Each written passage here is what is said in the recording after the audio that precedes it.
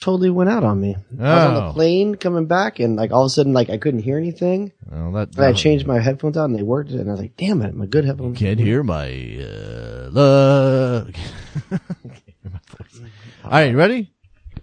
Ready? Let's get this underway. Yeah. I got my kid here, so I'm trying to make sure he's as calm as possible. All right, you ready? Mm-hmm. All right, here we go.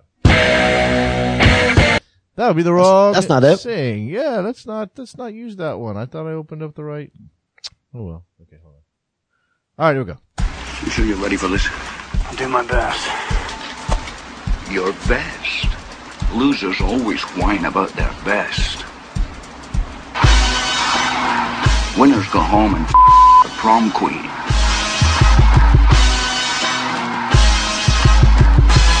Welcome to the best soccer show. The best soccer show in the whole world.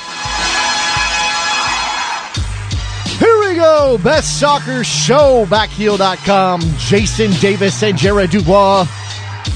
We are doing it in the dark on Thanksgiving week. Remember when you were in your 20s and this was the week where like all the old homies came home? Oh, you know, it's funny. Follow somebody on Twitter, who brought that up.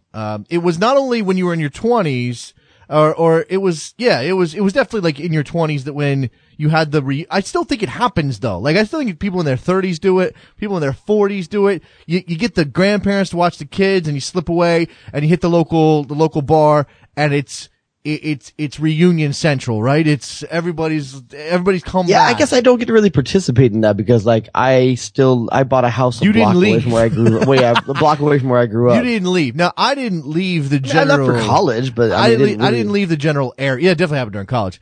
I didn't leave the general area. But I also don't have the deep connections to my home area, my hometown, my school that I graduated from. It's just not real deep. And plus, you know what I think has thrown that stuff off a little bit?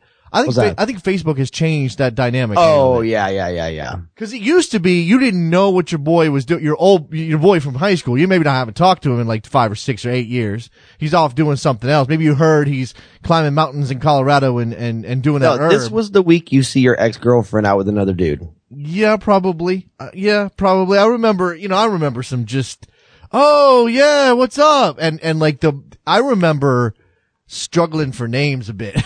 Oh yeah, like I know that face. I know who that guy is, I think. Who's that guy? Yeah. It's kind of the same way as when you go to MLS Cup. It is a little bit like that. Like, I know that dude. I follow him on Twitter, I think. What's his name? I mean, I think at this point I've been around long enough that I know most of the old heads, most of the people who had been around for 5 or 6 or 8 years, the people who are new, I'll never know the new people. I would never will. I'll never remember their names. Not because they're not important. You say the new people. What you really mean is the little people. No, I don't mean little. I mean younger than me. Because everybody's younger than Eddie. I bet you Eddie in Brooklyn's younger than both of us. Eddie in Brooklyn, you're on the air. I'm not that much younger, man. I'm turning 30 in like 3 hours. That's pretty young. 8 years younger. I'll be 39 in like 2 months. I turned 36 in October, so I got 6 years on you. That's if I was out of high school before you started high school, then you're young, Eddie. We'll share a decade for like 1 year. That's right. What's on your mind? What's on your mind, Eddie? I don't know. Are we talking about pie still, or no? We haven't started. Open up a new topic. I haven't broached the pie. I want to get to pie. But you have pie in Costa Rica? Well, I mean, I live in Brooklyn, so, I don't live like in a tree house somewhere in San Jose. Oh man, I don't know what the culture is down there. Do you grow up with pie if you live in Costa Rica? Well, yeah, I mean, it's not like American pie, but it's, I flavor some, I know Jason Biggs. Okay. Pie. You have some pie. Okay. I mean, look, I bet you live I bet you some good spots to get some homemade pie in Brooklyn. Oh, definitely. Yeah. Especially like if you go to the Italian neighborhood. Yeah. Which is like, a whole bunch of them out here. Well, because this is the way I was going to get into pie. Well, I'm going to ask Eddie about the reunion thing in a second, Jared, but I was going to get into pie by asking what your go-to pie is. I've always been like, I've had this back and forth. I like pumpkin pie, but too much is, I'm not down with too much. I need not a fan. I need something else, but I'm not in love with apple pie. First of all, I'm so cake before pie. So in the cake camp. But if I eat pie, it's pretty much only apple pie. Okay, maybe I'm just not a sweets enough of a sweets person to have a strong opinion about this. But like, I can get down with cherry pie occasionally, or like, you know what I like? I like a cobbler. Maybe not a pie, maybe a cobbler, Jared. So you just love Warrant. Okay. Eddie, what's your pie? I'm a lemon meringue pie kind of guy. Okay. Like, I feel like sometimes American pie is too bland. Yeah, okay, like I can see that. If you don't get the right kind of ingredients, it kind of feels like you're just eating cardboard. Okay. So I kind of like the sweetness of the lemon meringue. I have a sweet tooth, so it has to be like really, really sweet. And I feel like that's the one pie that really brings that out. Okay, well, I mean, if we're going to go with anything that has a crust, which, I mean, obviously there's a definition of pie and cake, Jared. You said you're a cake guy? Oh, yeah. I'm not like a spongy cake, like a cake out of a box kind of guy, or even if you make it from scratch. That's not like a chocolate cake, a yellow cake. That's not me. But cheesecake, which I'm not even sure counts as, that's right, the cheese thing. I forgot about the cheese thing. I'm not a fan. I don't do anything with like heavy cream. Oh my God, cheesecake came down from the heavens. It might as well be ranch dressing in a crust. Man, I live in Brooklyn where Diddy sent people to walk over to Julie's to get him some cheesecake. Yeah. Like, cheesecake is the truth. Cheesecake is the truth. I know Eddie says he likes things sweet, but your team must have left you sour this weekend, Eddie. What's going on with your team, man? Are you in that, I forget everything Jesse Marsh did for me for the last 8 months and I marsh out? Wait, there are people like that? I've seen some people out there like pissed off at Jesse Marsh. Well, look, you could argue he got it wrong a little bit, but I don't think he went as far. I mean, remember Eddie was the one saying that Pecky screwed up the playoffs, and not that he deserved to lose his job, but you could sort of justify it on those mistakes. I don't think Jesse Marsh made those mistakes, Eddie. I think they didn't play terribly. Dax McCarty played terribly. Yeah, he had a bad game. They didn't play terribly. They just got beat by a couple of moments. And I do think that there is no excuse for 9 seconds. None. No, I mean, you can kind of think about the two guys who were involved in that play and how they were gone from international. Like, that whole international break, like, when it happened, I'm like, this is really going to ruin our momentum, one. But just to go back a little bit with the Jesse Marsh thing, Pecky, not only did he mess up in the playoffs, he messed up U.S. Open Cup, and he messed up CCL. Okay.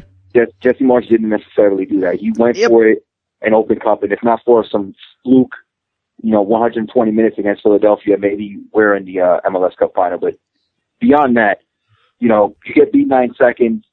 I don't think necessarily, maybe you could put that on Jesse if he wasn't prepared for the long ball, given how Columbus like to play it in the back, and maybe he didn't expect them to change their tactics. But either way, you kind of feel like Matt Diazzi and Kamal Lawrence have to kind of make a play on that. Yeah. And then the second goal, again, Jax had a horrible game. And it has very rare for him. Can't be perfect for 37, 38 weeks. It doesn't do away with what's been going on. They're still going to go home. There's still 27,000 New Yorkers going to be in that stadium. They're not out of it. No, they're not. No, Eddie. But you talked about the international break, but Eddie, this is 9 seconds. This is the first 9 seconds. This isn't the last 9 seconds of the game. If it's the last 9 seconds of the game, I'm talking about the international game and the break and having to travel. This is the first 9 seconds. No, I get that. I get that. And with the whole being tired and all that, but you also have to think about getting back into the frame. It's like being back on an MLS field. Like after doing all that, now like, all right, damn, I'm back here. I'm back in the playoffs. And before you kind of get a chance to get your feet settled in, damn, you're down 1-0. I kind of feel like if it would have been the 9th minute, it would have been different. But, it's 9 seconds in. You kind of feel like maybe they didn't get a chance to realize that they're back in this moment. Yeah. All right, Eddie, before I let you, because I got Roberto calling in, before I let you go, I'm guessing you grew up in New York. I don't know if you grew up in the neighborhood you live in, but we're talking about the Thanksgiving reunion. Does that hit for you anymore? I know you're a family man these days. Reunion, like just inviting a bunch of people over, like for what, like when everybody comes back to their hometown and runs into each other at the bar on, is it Wednesday or Thursday, Jared? When does that usually happen? Wednesday, I think, is the night. Usually Wednesday night, right? Because you don't have the family obligations yet. So Wednesday night you go and hit your local bar or whatever, and you run into like everybody from high school. Does that happen to you? No, and thankfully, because a lot of people went to high school, which was stupid. Yeah, Eddie, my man, I appreciate the call, dude. You got anything else? Oh, man. No, that's it, man. I Have a good night. appreciate it. All right, let's go to Roberto on the line. What's up, Roberto? Hey guys, how are you doing tonight? Doing well. By the way, Jared, let's just make it clear. When we talk about pie, we're talking about the sweet stuff. Okay, look, I may not be a big sweets guy, but I recognize you're not gonna catch me with a savory pie. Who eats savory pies? Well, okay, here, how about this? I'm gonna make it clear, okay? No savory pies. Although I can do a chicken pot pie kind of thing. The closest I come to eating a savory pie is a pizza roll. Okay, you know where the closest I come is empanadas. I will murder. I don't consider that pie, but you are right. Empanadas for days. They are like handheld. They're almost handheld. Why don't pies. I have empanadas nearby me at all times? Why is there not an empanada drive-through? Oh chain? my God. There's a spot in downtown DC, like a bunch of bars, whatever. You come out late night, and DC is one of those 3 o'clock close situations. So we're talking about real late people, real deep into their vodka tonics or whatever. And there's this place. It's Julia's empanada stand, and we're talking line on top of line on top of line.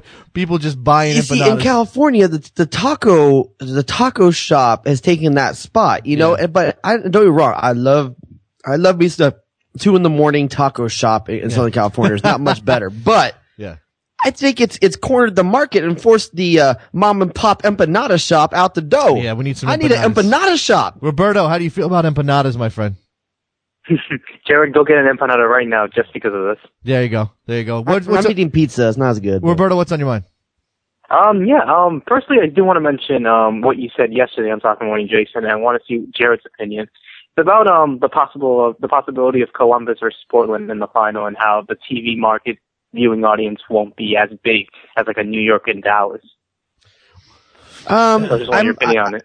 I think I've gotten to the point with MLS and my security with the league that I think, well, I understand the numbers game. I totally get it. I get it from a sponsor standpoint. I get it from a legitimacy of the league standpoint.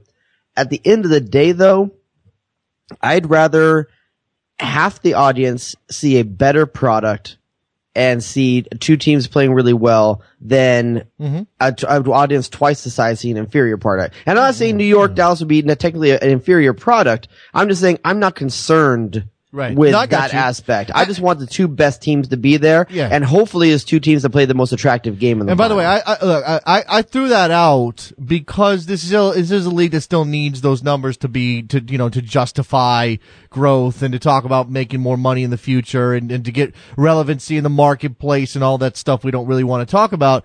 And yet, because of the way MLS has chosen to run things now, and because we're talking about a Sunday final, it might not matter. I mean, it might not matter if you got New York in it or not. People aren't going to watch because that's just the ratings. I mean, and we're being honest here. The Dallas New York rating is going to be a bigger insignificant number than the other one. I mean, they're both going to be insignificant numbers, right?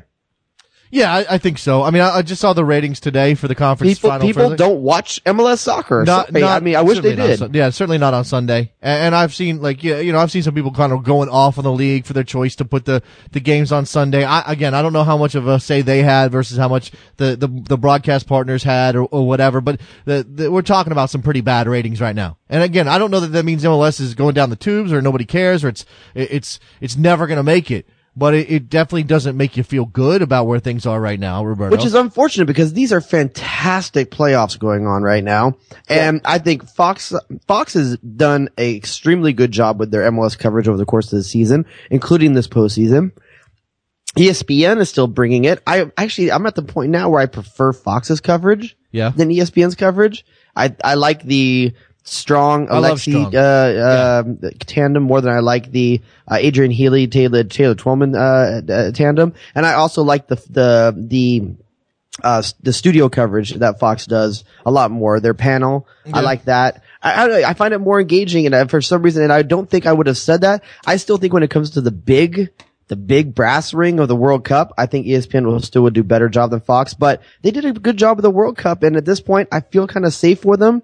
I just want, it's a good thing we negotiated a 7-year TV deal because right now it's giving the MLS time space to. Yeah, but I think that they were aware of what they were doing. You know, they picked out Sunday during the regular season, and when you didn't have the NFL to go up against, it was easier to carve out some numbers. I think they knew that they were going to this was going to be a tough road. I think they always knew that. Whether or not that means, and look, they are locked in for 8 years.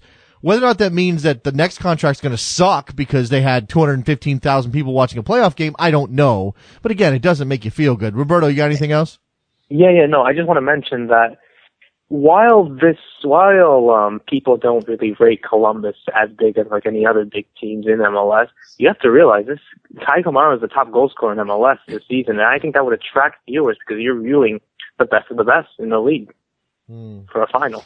I also think that we're approaching this the wrong way at this point. Soccer, MLS in the United States might be the first sport, the first American sport that doesn't need the American audience. I mean, what I really measure MLS by right now is all the contracts that they're negotiating around the world, which make up for a lot of what they're missing domestically. You're absolutely right to mention this, and I keep forgetting to. And I see, I see Dunny doing this all the time, sort of putting it out there. Hey, don't sleep on MLS getting their product out around the world. No, we're not talking about, a potential 300 million people watching the product. Of course, that would never happen, but we're not talking about a market that size. But you are talking about, grabbing money, grabbing relevance outside of the U.S. that's going to start to press inward eventually. So yeah, I mean, I'm with you on that. It doesn't make up for the fact that they have 215,000 people watching a playoff game that should have more, but it does give you a sense that the strategy is not as straightforward as it might be for another sport. And if that number was 500,000, would you feel much better about it than the 215 or 250? Oh yeah, absolutely. And last year it was 500,000. And who's to say that with those global contracts it isn't 500,000? Yeah, who's to say with those contracts around the world, they may be getting 500,000 viewers, whereas the NBA, how much are they really getting watched overseas? And look, I mean, it's a question of whether or not those numbers overseas matter as much, and obviously you have NBC, Fox and ESPN here paying the money, Univision as well. Overseas, those contracts are coming from other companies, other networks, and how those things are sold and how these things come together. I mean, I don't know. Roberto, I gotta let you go. You got anything else? It's a long game. Yeah, no problem. No problem. Thank you. All right, Roberto's gone. 631, you're on the air. Hey, this is Mike from New York. How you doing? What's going on, man? Nothing. I was calling about something else, but hearing the conversation, I'll chime in and say, I agree. Going against the NFL is tough. You can't even go into, a bar, and even if it's a soccer bar, or a bar where you'd normally catch a game when the NFL's not on, there's no way you're getting it turned on in a TV. You just get laughed at. And that's one of the problems. No, I realize that. I think what we've got here, Jared, is MLS. Don Garber says what Don Garber says, and I'm not really sure I put a lot of stock in his words anymore. I mean, he's really more of a salesman than anything else. I think what we've got here is a situation where MLS is starting to realize they're just going to have to really go hard on the niche thing.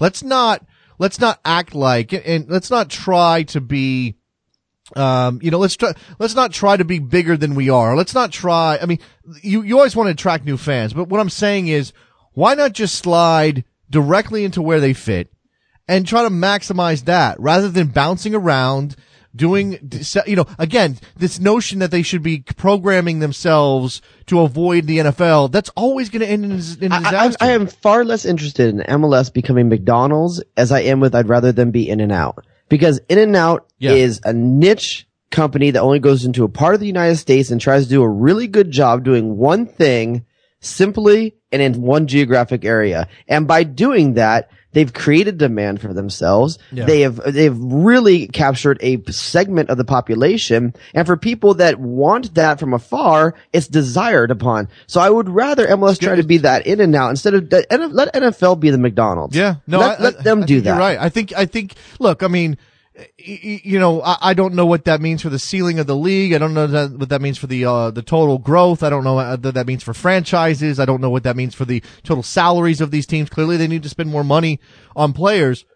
But I think you do have a point that it's, In-N-Out never decided that they wanted to go the McDonald's route. They knew what they wanted to be, and they did that, as you said, they did that very, very, very well, and it served them well. I mean, people on the East Coast are constantly talking about, I get to go to LA and have In-N-Out. I get to go to Vegas and have In-N-Out. And I'm like, okay, great. Good for you. I that's what I want the guy watching MLS in, I don't know, Austria. Yeah, the guy that's getting an international package there is going to go on vacation. While he's here, I want him to think, I'm going to pick up and see a Red Bull game.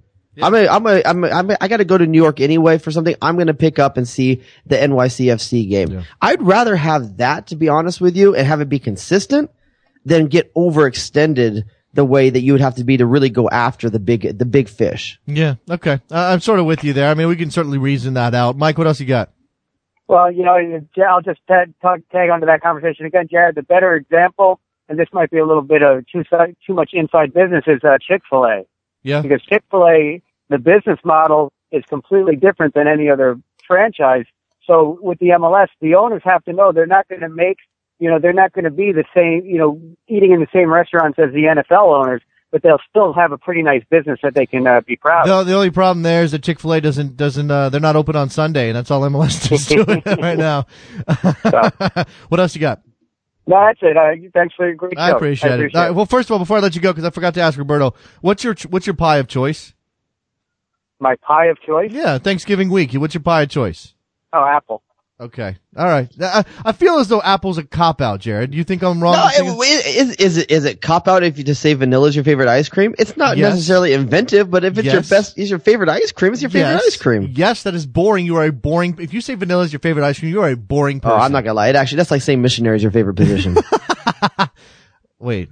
Okay, never mind. Oh, not going to go there. We'll just leave that one to the side. But geez, you're a vanilla sexer? Well, okay. Look, let's say that there are many ways. Okay, it's not. At least throw a little rocky road in there. Yeah, no, there's some variation. There's many. Okay. Oh, so every once in a while your vanilla turns into cookies and cream? You see, it's still vanilla base. Damn, dog, that's inappropriate. Let's say it's that still working from a vanilla base. We may be mixing some things in as we go along before we go back to the vanilla and then come back to just okay, you know, just all right. You're a man that likes a triple scoop, 3 different flavors in one cone. I get you. I'm not going down that road. Like the swirl. Right, it's a family show. Family show, damn it. All right, so ice cream. We are talking about pie. We're talking a lot about pie.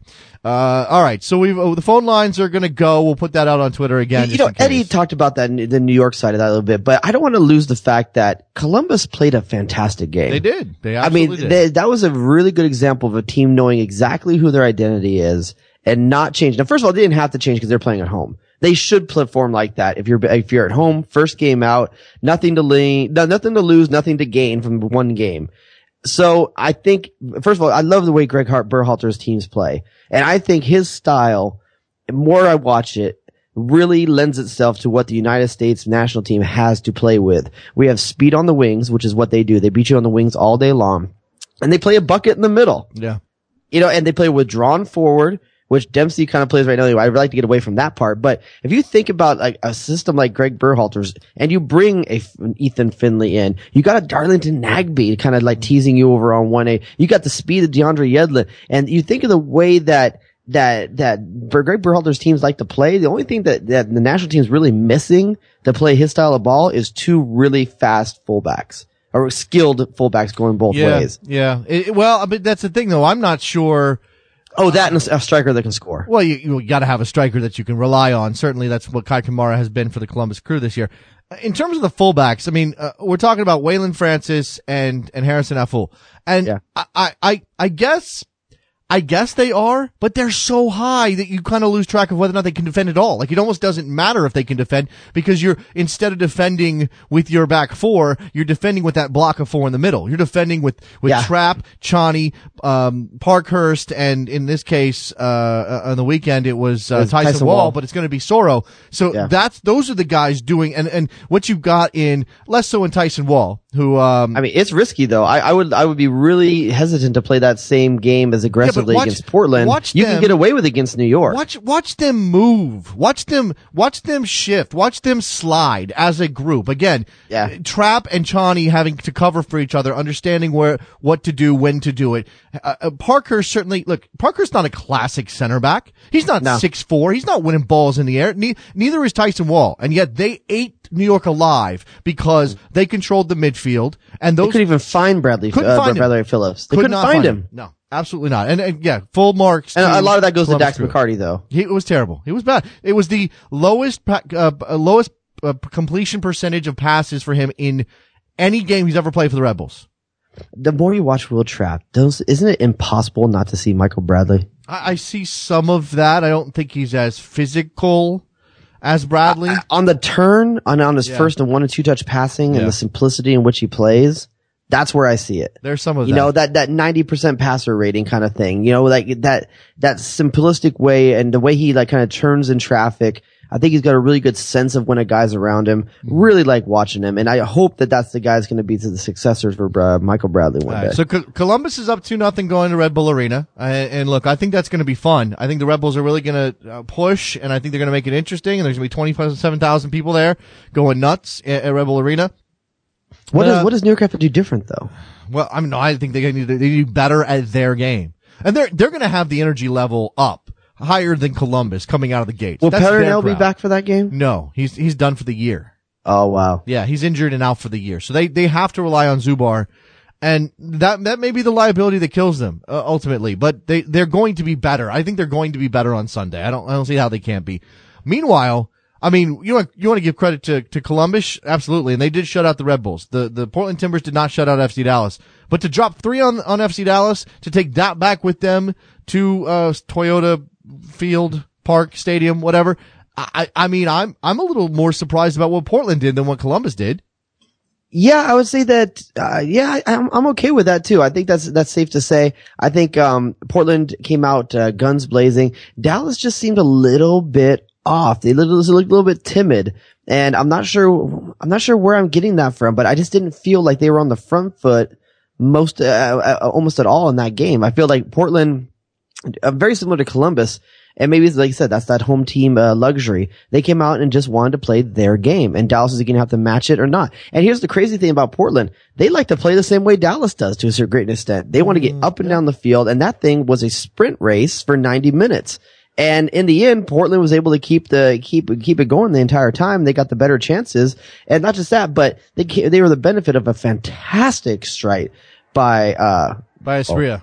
Asprilla, yeah. I mean, oh my Lord, he hit that thing with a great knuckle. And when Dallas comes back 2-1, I'm thinking, okay, this isn't bad for Dallas. They're going to go back with a road goal in their pocket, 1 goal to make up on aggregate. They're in pretty decent position for the way they play at home. Yeah, because they go up 1-0. It's that third goal though. Yeah, they go up 1-0. If it had been 2-1 and they go up 1-0 at home, that means they have the advantage because of the away goal. They have the tiebreaker, and that's all the pressure on Portland. And Portland has struggled at times when they need goals to really create them. And let's be fair.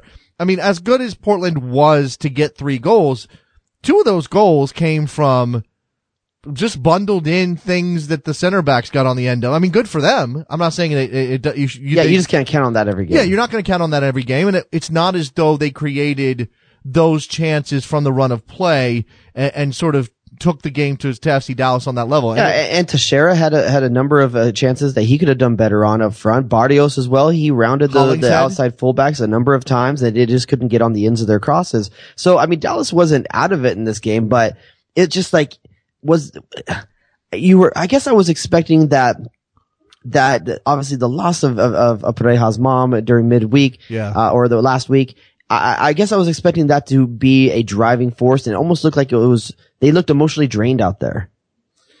Maybe. I mean, I don't want to put that on him. I think that's really hard to judge. Maybe Pareja having to leave the team and come back really did throw off the rhythm. I mean, it might have. I mean, especially when you go away from home. If they were in Dallas or they're in Frisco, and all of those things happened while they were settled at home and could have, assistants running, training and everything else, maybe. But when you're getting ready to go on the road, you have to go to Portland, and he leaves and you have to get on the plane a couple days later to go out. I don't mean, maybe you're right. Maybe. And I also think that this is that time where you start to wonder if the youth of this team, who's the guy that's going to be their center? Who's their constant?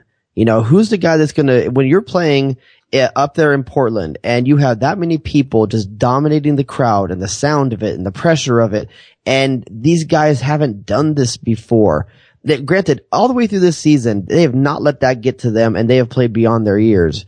But at some point, you got to wonder how's this the youth movement here going to deal with the pressure? Yeah. And they've got a lot of it coming down their way when they come back to Dallas, and we're going to see how these 5 guys from the development academy, how they really perform when things are on the line. And I think that's interesting. They don't have a Jack Jewsbury, who, by the way, if you told me Jack Jewsbury was going to start in midfield for Portland Timbers and as they potentially win a Western Conference final, yeah, I'd say you're crazy at the beginning of the season. But, yeah, sure. And I still don't know that he's good enough game in, game out to play at that level. But what he brings is experience. Yeah. Now, maturity. Here's what I'm watching for in the second leg, Dallas and Portland. One, as you said, who's the center for Dallas? Who's the guy who's going to pull them along? I think Mauro Diaz is a fantastic player, but he's not Javi Morales. He's not going to lift that team up by the scruff of its neck. And that's where you almost want to see Blas Perez start. That's almost I don't think he's the best player to start up front, but he gives you that at least.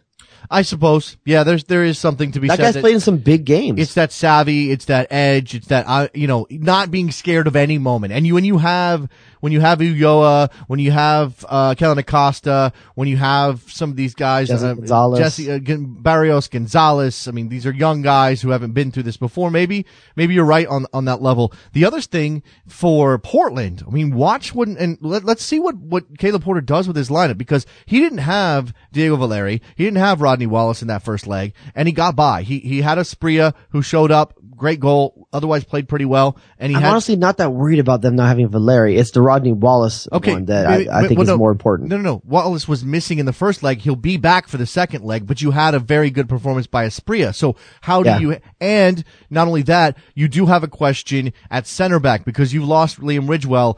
I don't know if he's going to miss the game. Maybe he's fine, but if he's gone, what do you do? And I suggested this morning, talking to Janusz Mihalik, that maybe he drops Jewsbury back there instead of putting Paparazzo back there.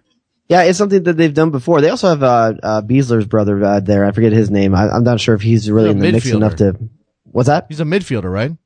Oh, I thought he played defense for them. No, I think he's a midfielder. I don't know. I don't know that he's played a lot in 2015. Still coming along as a young player. And Will Johnson. I mean, Will Johnson did not start in that game on Sunday and came in as a late substitute.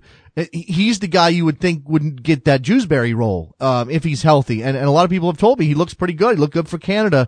What's his role? He may not come back for the team, with the team in 2016, but does that mean he's not good enough to start in a crucial game? If you had to pick the most important player for Portland Timbers, who is it?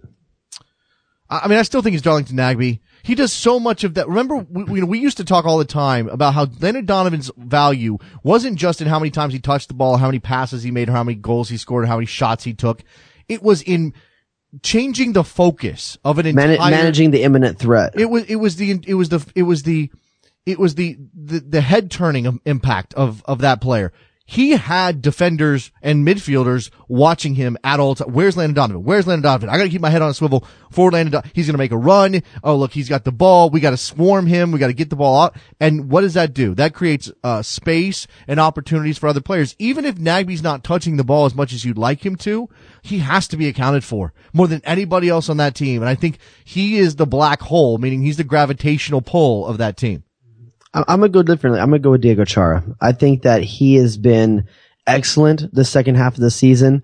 And I think what you're seeing in this matchup, and I've said before, I think Victor Ulloa may be the best homegrown player that people aren't talking about. Sure. But I think Diego Chara's better than him. Just straight up better than him. And I think you saw that in the first game, the way Diego Chara can neutralize a threat better than Ulloa can. And he gets up and down the way. You'll see him on both end lines. I mean, he'll track all the way back, he'll go all the way the other way.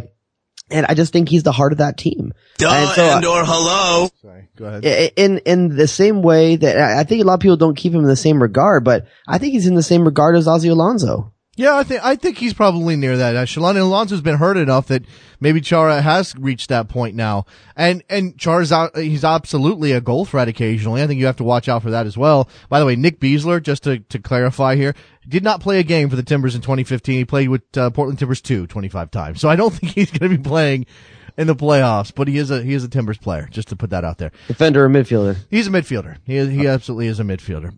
He came in from Notre Dame. All right, so we've seen the two lower seeds take advantage of the home leg first, Jared. You've made that argument several times that maybe the higher seeds should have the option. Do you think that the Red Bulls or FC Dallas would have chosen to play at home first?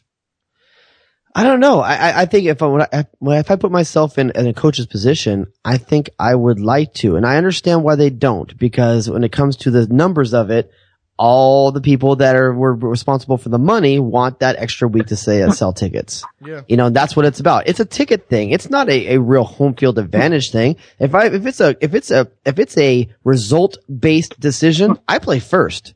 I want to know exactly where I stand, put my front foot forward. I know everyone's healthy.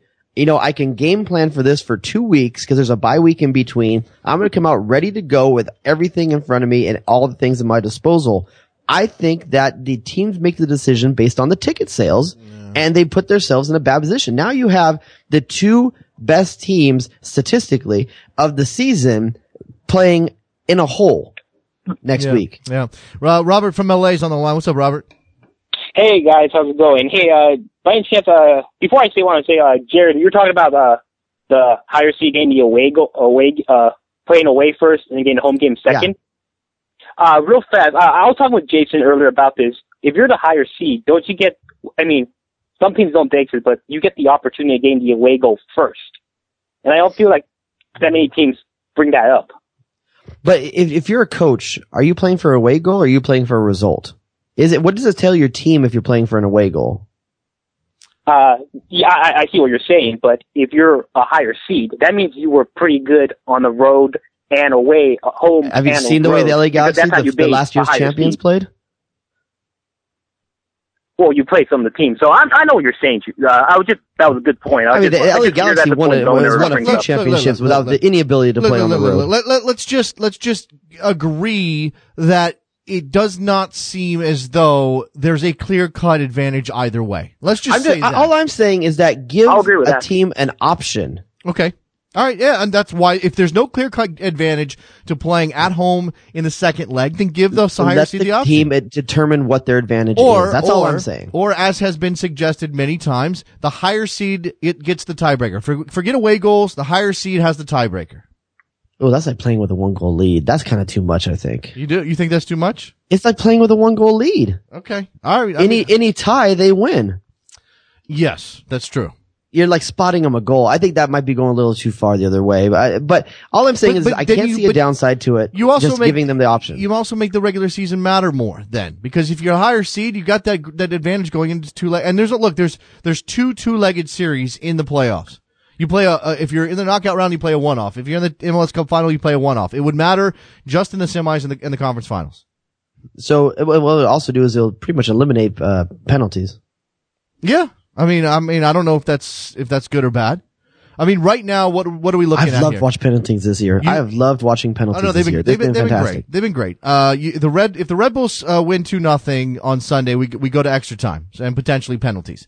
And by the way, remember, away goals are not a tiebreaker if scored in extra time. They don't. So if Columbus scored an extra time goal and New York scored one, it wouldn't be Columbus with the tiebreaker. It would be going to penalties.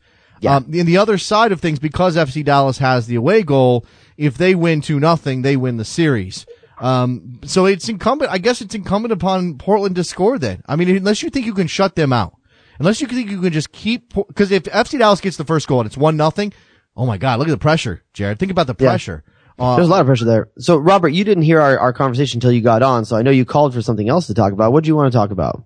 Yeah, thanks. It was two things real fast. The first one is I don't know if you guys talked about this, but it was DeAndre Yedlin. He made these statements saying how since he hasn't played that much since going over to England, he's called it a roadblock of his development and career.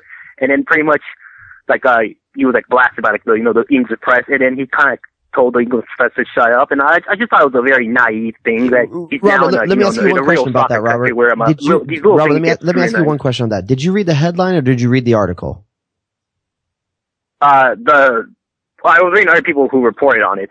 Okay, so I'm letting you know, if you actually read the quote and you read the article, it's not that inflammatory. They took one little bit of it and they made it into a blurb. I mean, if you read it, I mean, he is not at all. I didn't take it as negative or talking bad on Spurs or the system or anything like that. I think he talked about it as a mental roadblock for him. And I think that the full quote kind of gives it a little bit different spin than the one-line header. I'm trying to read this. I got a stupid ad, so give me a second. Apologies for that. All right, there we go. Get rid of it. Here's the quote. From when I started with Seattle all the way through the World Cup, everything has gone pretty smoothly. And then there was this roadblock. I've never experienced that before. So it was time that I really had to learn about myself and figure out how to get through it. I'm with Jared. That doesn't sound like he's saying there's anything about Spurs that's been a roadblock. It's about DeAndre Yedlin learning how to be a professional in that environment. How to be a man. To go get his playing time. Go get your piece, DeAndre. And I think that's what he's saying. I think there's no problem here at all, Robert. Oh, okay. All right. Well, it just felt like it felt like I don't know, maybe a little naive. Well, maybe it's that's a fair. I think that's a fair statement because the world was nothing short of people telling DeAndre Yedlin, "Hey, that contract comes with sitting the bench." Yeah, I mean, he may have been naive in what he said, but the problem with that, Jared, how many times, especially in England, do we bemoan the fact that athletes and players never say anything interesting? They never say anything interesting. They go, yeah, it's good to get out here. Hopefully, can get a win today. Just trying to do the best for the team. Yeah, I just, do what the gaffer says and hopefully we can get a win. Because why? Because that crap happens. Because DeAndre Yedlin says something about a roadblock, meaning his own personal roadblock he has to get over so his career can progress, and the press takes it and twists it, and then the world comes down on DeAndre Yedlin's head. DeAndre Yedlin's a head case. You see this guy? God, what a jerk. Does he think that he gets a free pass into Spurs? Why is he whining? What the hell's wrong with DeAndre Yedlin? Look at how the Americans make players, Jared. And by Robert, we're not saying that's you, but I know that happened out there. I know that happened. I read people making those reactions, and I think that it is a bit naive for DeAndre Yedlin, first of all, to say that, knowing that he should know at this point how things are going to be taken out of context. I'm not saying he has to change the way he is as a person or how he talks as a person, but you would hope the media training to this point would let him know that you got to be careful with things like that. But it's also media just getting sensationalism, and guess what? I clicked on that link. Probably. I clicked on it. Yeah, so did I. There you go. Robert. And that tells you the story. Can I say one more thing first? Yep, go ahead, man. All right, it's Jared. I found this out the other day. Did you hear David Beckham made People's Magazine Sexiest Man Alive? And I just thought it was when I saw it the other week, I was just thinking of like an image of Don Garber screaming, saying like, "Oh, why couldn't he have done this like 3 years ago when he was still in MLS?" Yeah, he's not. If he came into MLS right now, he wouldn't be the sexiest man in MLS. No. Sebastian Lletget is so much sexier than David Beckham. Wait, hold on. If we really did this seriously, and yeah, I mean, whatever. And I would tell you, Perenelle would be pretty close. That's where I was gonna go. I would go with Perenelle. Certainly, Lletget gets into the mix. I still think Benny Feilhaber is underrated. What's going on with that? I think he has. I don't like his commitment to a style. Okay, my man has got too many looks. No, but that's Beckham-esque though. Someone seems to think you have talent, but unfortunately, this is Los Angeles. I need more than talent. I need stars. Man, if Sebastian Lletget played for the L.A. Riot, Jared, how big would he be in L.A.? He'd be huge. There would be so many hot dogs and donut holes. It'd be crazy. God, it'd be absolutely playing hot dogs and donuts with two fangirls in the locker room. Robert, what else, man? Also, yeah, one more thing I was thinking about real fast. You know how this last week when El Clasico happened, and then like Real Madrid lost, and then people were waving white handkerchiefs. I was just thinking about when Galaxy beat LAFC, are the LAFC millennials going to throw their white fedoras on the crowd? Okay, Robert, appreciate the phone call, man. What would LA do, though? I guess fedoras would be good, but here's the thing. Those fedoras that people want in LA, they cost like $250. They ain't throwing them on anywhere. They pay way too much money to be a douche. You know what I saw today on Twitter, just before we came on the air? What's that? Glitter beards. Have you seen this one? No, what is that? So it's basically dudes with the big long beards, the Nat Borchers style with glitter all in their beards. Like, okay, let me give you a pick your poison on bad man decisions. Okay, all right, hold on. Let me just I'm not my finger. Poison. You gotta get my finger to respond the way it's supposed to. Which is a worse man fashion move? Glitter beard? Yeah. Or fake man bun? Have you seen the fake man bun? I have. I think glitter beard is worse. Okay, I think it is. First of all, first impression, I walk into a room, I'm introducing myself to a lot of people, or some guy is. I would never do this. So let's imagine somebody walks into a room. He's walking towards me. He's gonna introduce himself to me. He says, "Oh, look, that's Jason Davis from the Best Soccer Show. I'm gonna go talk to him." I have no idea he's wearing a fake man bun until he turns around to go get himself some punch. Right? I think by talking about more, you're right. I don't know that he is, but I think it's the douchier move because you're not even douche enough to grow your own. You have to have a prosthetic. No, I realize that. It's definitely a commitment to a douchey thing that makes no sense to me. But I think the beard is worse. I think the beard screams, I need attention. I'm not confident enough in myself. Not only did I grow this immensely long, disgusting beard, I have a beard, by the way. Is there a version of this for our generation, Jason, that when we were growing up, how did we peacock? Man. How did in the age of before fedoras, man buns, glitter beards, how did we peacock? We talked about the rat tail. There was definitely peacocking on some. Now there was a rat tail. But here's the thing, the sweet spot age-wise for the rat tail was like 10 years old. Nobody was it was young. Yeah, nobody was wearing a rat tail in high school. That wasn't a thing you did. I'm trying to think.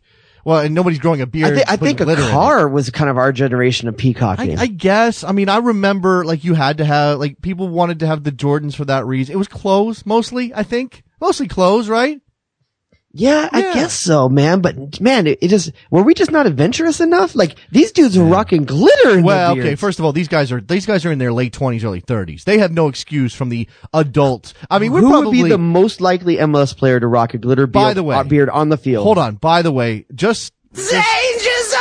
If we happen to have any listeners out there who are of the glitter beard kind of, age and have, I'm sorry. Please listen to the show. We're not trying to run you off. I mean, I want to scare away our glitter beard, contingent, Jared. I mean, these are important listeners to the program, right? Oh, wait, they're probably not listening to us. All right, no, I hear they're a huge money spending demographic that all the advertisers are going after. Okay. I hear that, I hear that maybe they listen to some other podcasts. Okay, fine, whatever. Screw the guys with the glitter beards. What the hell are you thinking? Who's the guy? GlitterCon. Who's the guy? The guy who would, Jay Rodius. Who's the guy who would, BeardCon? Who's the guy who would most likely rock a glitter beard in MLS? I kind of want to go outside. First of all, he's white, right? Oh, he's absolutely white. 100% He has to be white. Oh, he's absolutely white. I mean, Andrew Farrell can pull off a mean beard. Andrew Farrell's not putting glitter in his beard. No, he's way too much of a man for glitter. No. Man, I'm thinking like Liam Ridgewell. Okay, Liam Ridgewell. But I get the sense that Liam Ridgewell's kind of more of an English lad. Like, I don't know the guy, but I kind of think of him in that area, like, which is like the English version of a bro. And a bro's not putting glitter in his beard, Jared. No, maybe not. Man, I'm struggling to think of who the right choice for this is. If he grew it all, I think Lee Wynn would. What about Breck Shea? Okay, Breck Shea would 100% do it. I think Lee Wynn would do it. I guess Lee Wynn doing it. But I have a feeling that Breck Shea would do it for the status and Lee Wynn would do it for the laugh. Okay. Maybe. I don't know. I get the feeling Lee Wynn really enjoys peacocking the way. What about my man Zardes going with a glitter fro? I could see him doing that. I could see him putting some glitter up in that blonde piece. I could see him doing that. Yeah, think about how easily your grandma could see you then. Yeah, I could see. There's got to be somebody on the San Jose roster right now who would rock the glitter beard. There's got to be somebody in Seattle who would rock the glitter beard. Like, do you think that just because of who he is and because of how long he's been a Seattle Sounder, Zach Scott would pull out a glitter beard just for fun? Oof, that wasn't the one I was thinking of. I was thinking more of a Chad Barrett because he has something to keep him relevant and like out there. Man, talking about him. It's cold about Chad Barrett. He's been an important piece to the Seattle Sounders system. But come on. He's an important piece to the checkbook of it. I mean, he's good return on investment. That's for sure. All right. So, we've got a bunch of stuff we haven't hit on yet. We're getting close to about the 10-minute warning. So I want to make sure that we get, it's 80 minutes on the clock. It's not really, it's less than that, but it's 80 minutes on the clock and we got to get our substitutes in here. So you tell me, we've done the playoffs. We covered that. Today, Veljko Paunovic Let me get that right. Named head coach of the Chicago Fire, Jared, in just a couple of minutes here. Well, okay, he played with the Union he played a little bit with the Union in 2011, so he's been here briefly. He just took the Serbian U20s to the World Cup title. So you know, there's something there. This is more Chicago than a bratwurst in your belly. Is it really? Because if he was Polish, the way Novak's that. No, it's more Chicago in that this is the perfect thing the Chicago Fire would do. It's just, you get the most head scratching. I don't think it is though. I don't think he's that. Okay, he's definitely outside of the normal box, but I don't think it's that head scratching when you look at who he is, where he comes from, and his pedigree. And it's not a third biggest market in the country move. Okay, what would be, Jared? Jason Kreis? Yes. Okay. All right. Fair enough. Maybe Jason Kreis wanted too much throw money. down the La Havre money and get Bob Bradley over there. Well, that's not happening. You know that wasn't happening. But yeah. I mean, I think they should have made a play. I don't know if they did or not, but they should have. All right. Well, there it is. I think it's interesting. I think it should give the Fire fans some hope. I talked to Nelson Rodriguez today. You know, he's an interesting guy. He's very ponderous in the way he sort of explains his thought process, but a lot of it makes sense. That's a dude that'll never get caught saying roadblock. Probably. No, definitely not. Savvy. Yeah, there you go. Speaking of MLS coaches, and we'll come to a couple of these other points here in a minute. Wait, first, while you're on Chicago, is there any chance that they get Carlos Vela? Oh, not Chicago. That was Colorado. I apologize. Well, no, Sorry. but I mean, Chicago would be a more natural landing spot than Colorado for Carlos Vela, although Colorado apparently has the discovery claim. So it's going to be all about whether or not Colorado wants to sign him and trade, do the trade thing for his rights. I don't know. It's a money grab for Colorado. They have no intention, no ability to sign him, and he has no intention of going there. Yeah. This is a way for them to make some money when someone else brings him in. Look, I'm writing something about this. I'm going to hit both sides, both possibilities from it's never going to happen. That's the one that makes sense. It's never going to happen. They don't want to spend the money on Carlos Vela. They never have spent that money. Why would they do it now? Sort of and it didn't work well with Nery Castillo when they tried that. That was Colorado. We're talking about Chicago. I know. I'm talking about Chicago. I'm saying if Chicago wanted to go for a Vela type, let's say if Vela's available, but here's he'd be more likely to go to Chicago than Colorado. Right. Okay. That's what I'm saying is Colorado may be bluffing here with the negotiations to get something out of a trade. But they could trade with Chicago. And remember, Chicago was ready to step up for Jermaine Jones, lost out on the blind draw, and they were ready to step up on Didier Drogba, and they lost out on that one as well. So always a bridesmaid. Always a bridesmaid. Maybe they can get it's like John Hughes is writing their story. Yeah, maybe. Yeah, and by the way, he would have been a perfect candidate. Where's John Hughes? He's dead, dude. Is he dead? Yeah, he died like 5, 6, 7 years ago, something like that. Damn it. Okay, well then he wouldn't be a candidate for new Fire coach, which was a hashtag bouncing around before they made the announcement. Because I had John Belushi, which is just kind of Jim Belushi, which is me. Because if I said put John Belushi, yeah, that'd be. I was about bad saying John Hughes. Yeah, apparently, what is wrong with this? Danger Zone! All right. You want to talk about coaches? Well, I was gonna use that as a segue to mention that there's an article which I have not read, and I'm sorry I haven't read it. Let's talk about it then. I like responding to articles I haven't read yet, but I've seen the headline. Peter Vermees has overseas interest. Did you see that? I can believe that. I mean, I don't know where overseas, but I could see that. I mean, he's a tactically sound coach. I think out of most of the teams you watch in MLS, his teams you can definitely say have some of the best structure and discipline. Okay. I just don't know if they always have the talent to take it all the way. I think they were missing that one piece that could have really brought him over the edge, the Kai Kamara piece, right. But in the end, I think that, I could see that. And if I'm Peter Vermees too, and I see Jurgen Klinsmann on the hot seat, I'm telling my publicist to drop this in anyway. So maybe the U.S. starts paying some attention to me. All right. It says Vermees has been in contact with an international agent, which just, I mean, if you're an international soccer agent, I mean, is there a cooler job on the planet? Like, I don't know.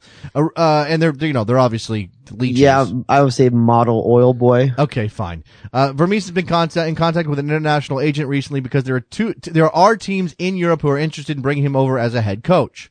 Now, it doesn't say manager, it says head coach. I don't know if that's semantics or whatever. We call them head coaches. Usually they call them managers. I don't know. No specifics were provided as to which teams have an eye on the Sporting Kansas City boss, but 2 English Premier League clubs and 1 European country's national teams are reported to be in the mix. I think that might be stretching. I mean, that's big. That's not little. That's big. Yeah, I'm not sure I see that stepping stone out there for him, but I definitely don't hate the fact that he would be out there and give a chance to do that. I think Bob Bradley's breaking down some barriers for U.S. coaches out there. Bob Bradley's coming from 2 national team stints though, and that's what it took for him to do it. I'm not sure that Sporting Kansas City is really going to be impressing that much overseas.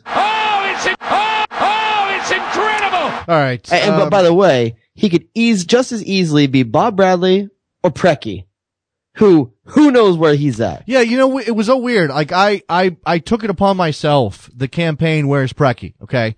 I made that one of my cause célèbre, as the French like to say, okay? It was my thing. I was pushing it. I wanted to know where Preki was. Nobody knew where Preki was. He had quit in Sacramento. It was a whole thing.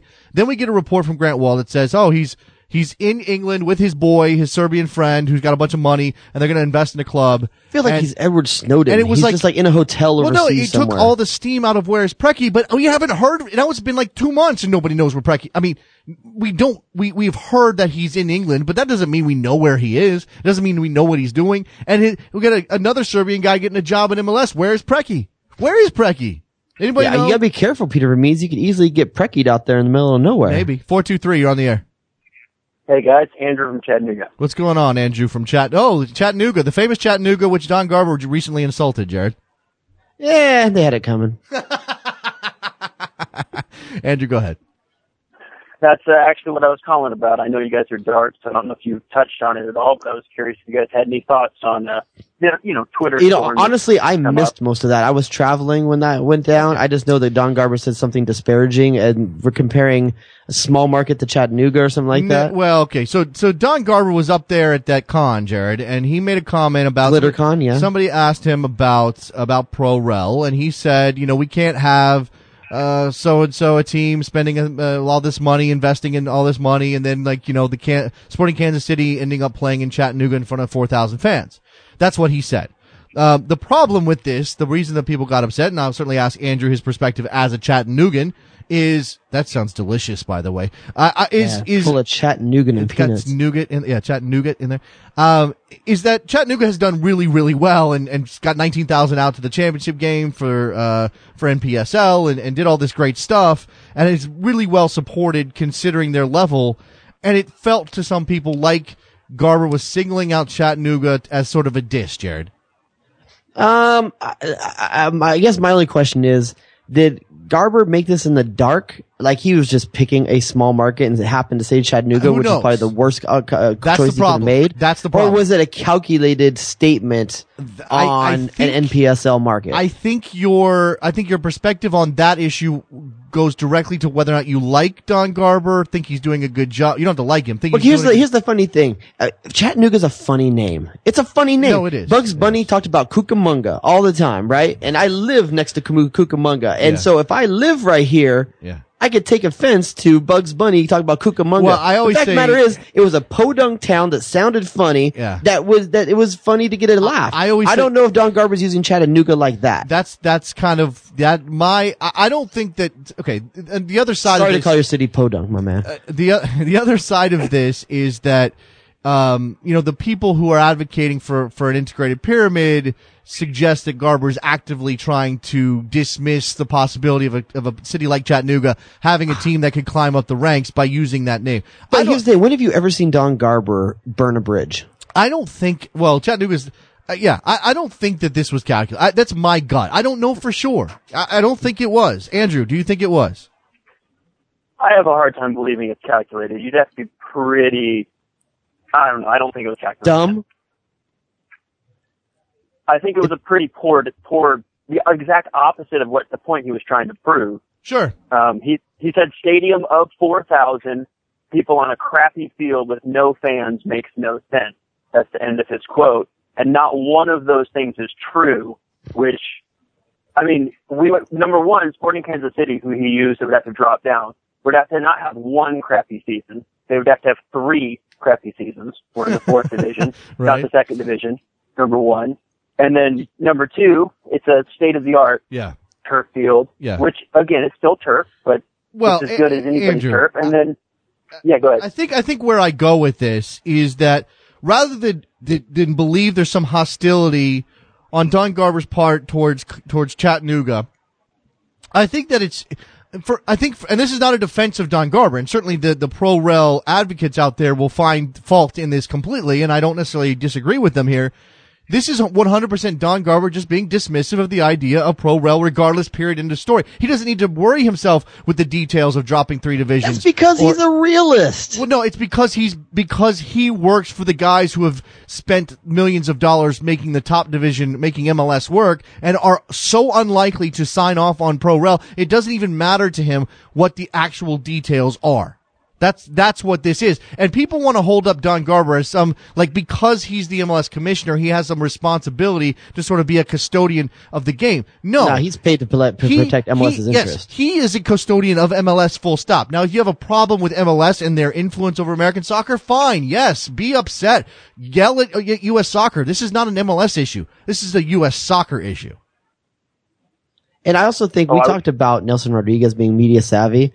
How often do you ever see Don Garber not be as the savviest dude in front of the camera? Yeah. Or in front of a mic? Yeah. I mean, I think he made a mistake on this one, and I think it's rare that you see this happen, and I think that he got caught with his foot in his mouth on this. No. I think he was talking off the cuff, and he made a poor mistake and chose a poor comparison, and he's getting lit up, rightfully so. He's getting lit up for not having his homework at the front of his brain when he was talking. Yeah, I think that's fair. Andrew, anything else?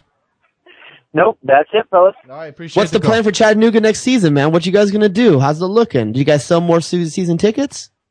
I don't know how ticket sales are looking. They haven't actually started selling season tickets. New Jersey drops, so season tickets will drop. The sales will drop at that time, so we'll find out.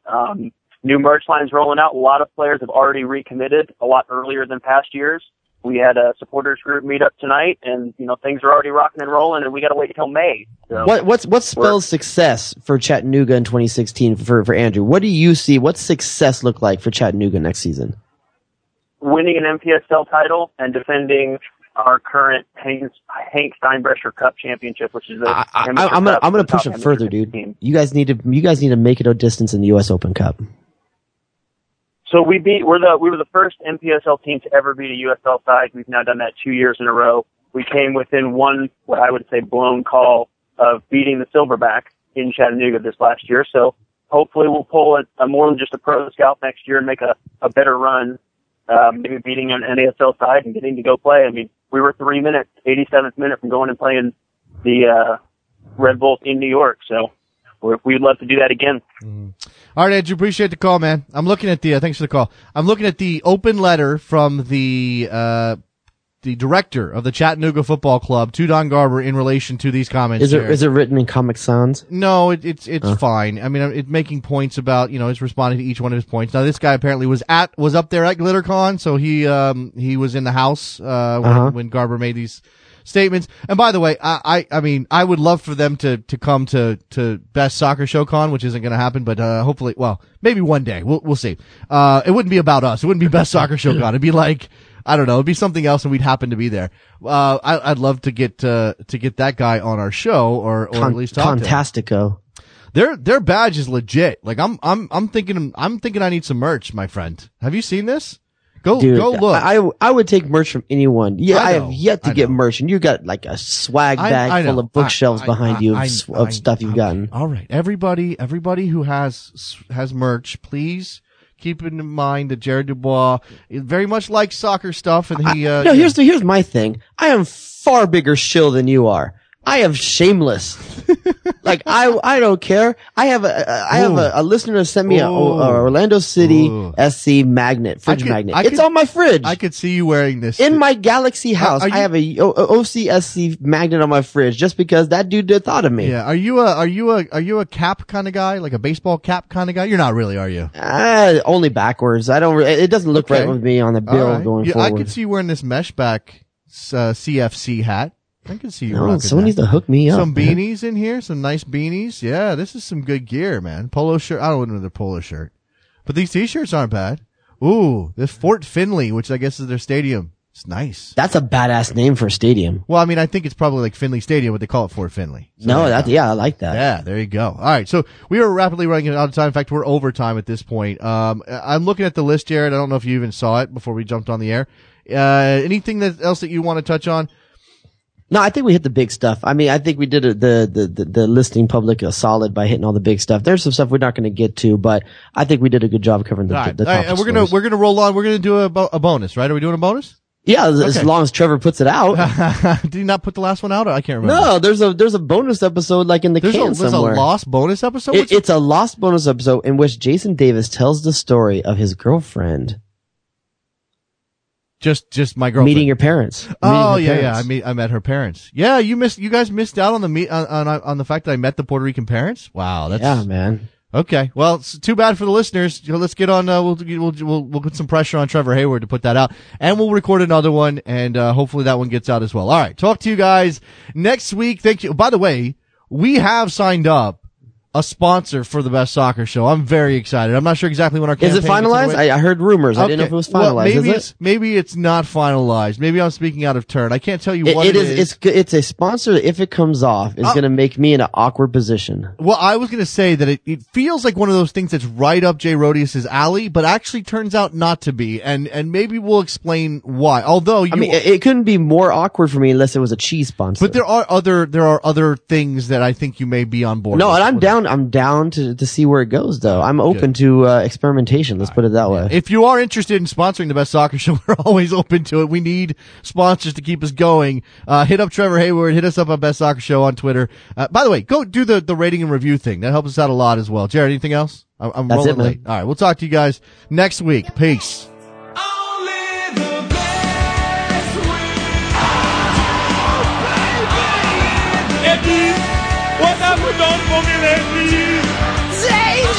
Danger zone!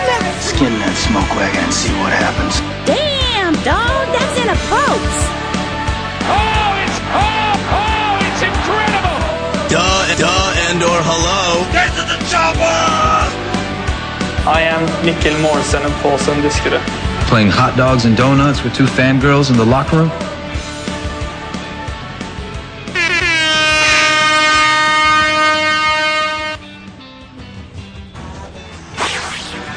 Jay Rodius.